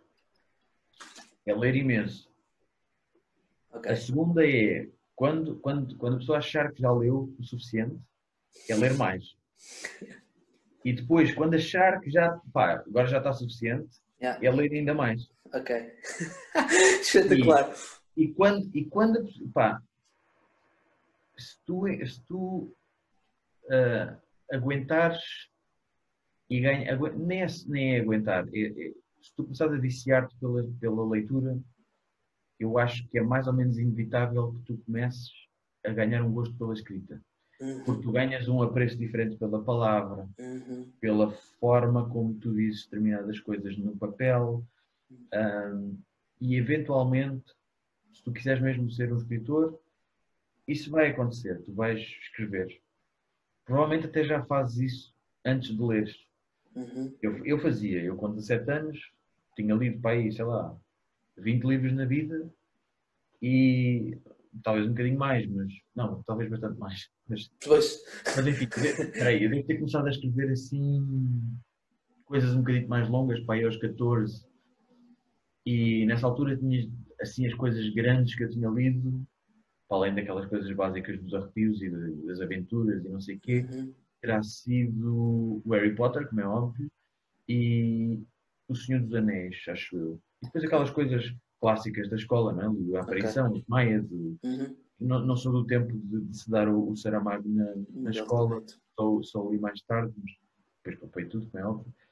Mas enfim, isto para dizer que eu já escrevia antes de ler muito, depois quando começo a ler mesmo muito é que, espera aí, Afinal, a escrita não é bem isto. já te sentas de outra maneira na cadeira, quando vais escrever já pensas, calma aí, que isto agora tem que ser mais, não é sério, mas tens outro sentido sobre a escrita. Por isso, pá. Essas são as 3 dicas. Ler mais um bocadinho e no final ler mais um bocadinho. Mas um bocado mais a sério, quer dizer, para além da leitura, eu diria a cena de fazer perguntas novas é importante. Não fazer as perguntas que toda a gente faz, encontrar outras sempre, ter disciplina para escrever, mas vir já com aquele balanço, não se, sentar em frente a uma página em branco é perder tempo, acho eu. E eu diria ter um sentido autocrítico grande também. Que é, quando tu acabas de escrever, seja uma frase ou 10 páginas, ires lá reler e pensar assim, se calhar isto não presta. Onde é que eu posso melhorar isto? Porque de certeza que há sempre muita coisa a melhorar. Eu tenho certeza que há livros meus que foram publicados que podiam ser melhorados em muita coisa. Não tenho a mínima ilusão sobre isso. Tenho muito orgulho neles, todos, mas há alguns que eu hoje, se pudesse editar o documento, ainda editava. E essa disciplina também é importante. Pensar, quando é que um gajo para? E o parar também tem a ver com... a gente para hoje porque hoje temos de mandar para a editora. Exato. E depois esse contacto com a editora também é muito importante, que é, o editor tem o olhar do leitor. O editor é sempre um leitor fabuloso. E eu acho que o mais importante do que escrever bem é ler bem.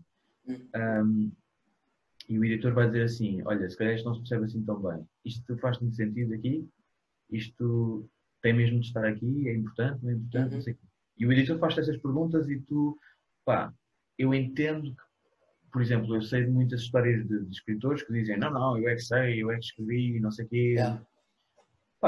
Eu acho que não faz mal às vezes acalmar um bocado o ego e dizer, se calhar enganei-me, é bastante provável que me tenha enganado, se calhar não faz falta, mas ao mesmo tempo também ter uma certa sensibilidade para, não, espera aí, isso é mesmo importante.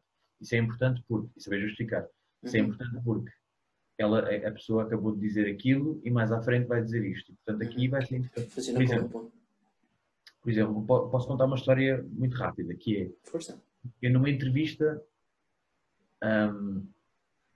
lá está, por causa daquela coisa da subjetividade, eu coloco-me nos sítios em que faço as entrevistas e digo, eu estive ali, aconteceu isto e aquilo outro, pronto. E numa das entrevistas, e eu já sei que a editora me vai dizer assim, porque estás a contar isto? E inicialmente ela vai dizer isso, mas um bocado mais à frente no capítulo vai perceber porque é que aquilo está ali. Que é, eu fui entrevistar uma pessoa que tinha perdido a mãe. E a meio da entrevista, aliás, no início da entrevista, telefonam-me. E eu olho para o telefone e digo, e levas a mal que eu atenda. E ela diz, não, ainda não começámos, não sei o que, tenho à vontade. E eu atendo e digo só, olha, vou começar agora uma entrevista, não me dá muito jeito de estar a falar, e depois ligo, está bem? Está bem, não sei o quê. E desligo o telefone. E quando eu pus o telefone, a entrevistada viu que eu estava a falar com a minha mãe. E eu conto aquilo tudo. A minha mãe ligou-me, não sei o que mais. E eu agora, aquilo parece um detalhe que não é importante. Só que a meio da entrevista ela diz-me assim, faz muita impressão ainda hoje, apesar de ter perdido a minha mãe há não sei quanto tempo, ver alguém a conversar com a mãe, porque eu adorava ter isso. Estás a ver? E esta cena é poderosa e só faz sentido porque eu expliquei inicialmente que a minha mãe me tinha ligado no início da conversa. Se aquilo não estivesse lá, isto já não era tão poderoso. Claro. O leitor ia dizer assim, espera lá, mas ninguém me explicou Claro. que tinha havido um telefonema também, não sei o quê. Sim. Estás a ver? Yeah. Portanto, há detalhes que às vezes parecem que não são importantes, mas depois vêm a ser importantes. Acabam por ser. E é importante nós termos irmos tendo essa balança e o editor dizer assim, isto não faz falta. E eu dizer depois, pá, é verdade. Ok. Isto não faz falta. E tu dizer assim, não, olha que faz. Ela disse ali aquilo atrás. Exato. Ok. Não é preciso ter esse equilíbrio, ok. Nelson, olha, se as pessoas quiserem entrar em contato contigo, colocar-te alguma questão, fazer-te alguma pergunta, qual é que é a melhor forma de te contactarem? Eu diria as redes sociais. Eu estou no Facebook, estou no Instagram, também estou no Twitter, mas vou ao Twitter poucas vezes. Mas eu acho que Instagram e Facebook é muito prático. Se quiserem mandar e-mails também pode ser. O meu mail é nelsonfc, de Futebol Clube, Nunes, não tem a ver com Futebol Clube, ok? São os dois nomes do meio, as iniciais do nome. Claro. Portanto, nelsonfcnunes@gmail.com. Ok. Depois nós deixamos os links todos na descrição. Nelson, olha, muito obrigado. Vou-te fazer a última pergunta, que é a pergunta que eu faço a todos os convidados, que é o nome do podcast, What Drives e o que é que te move? O que é que me move? Perguntas novas e respostas novas. Ok. Brutal. Nelson, muito obrigado por teres aceito o convite, foi incrível. Ao pessoal que nos estiver a ver, já sabem que podem subscrever no Spotify e agora no YouTube também. Todos os gostos e partilhas são bem-vindos e vemo-nos para a semana. Obrigado.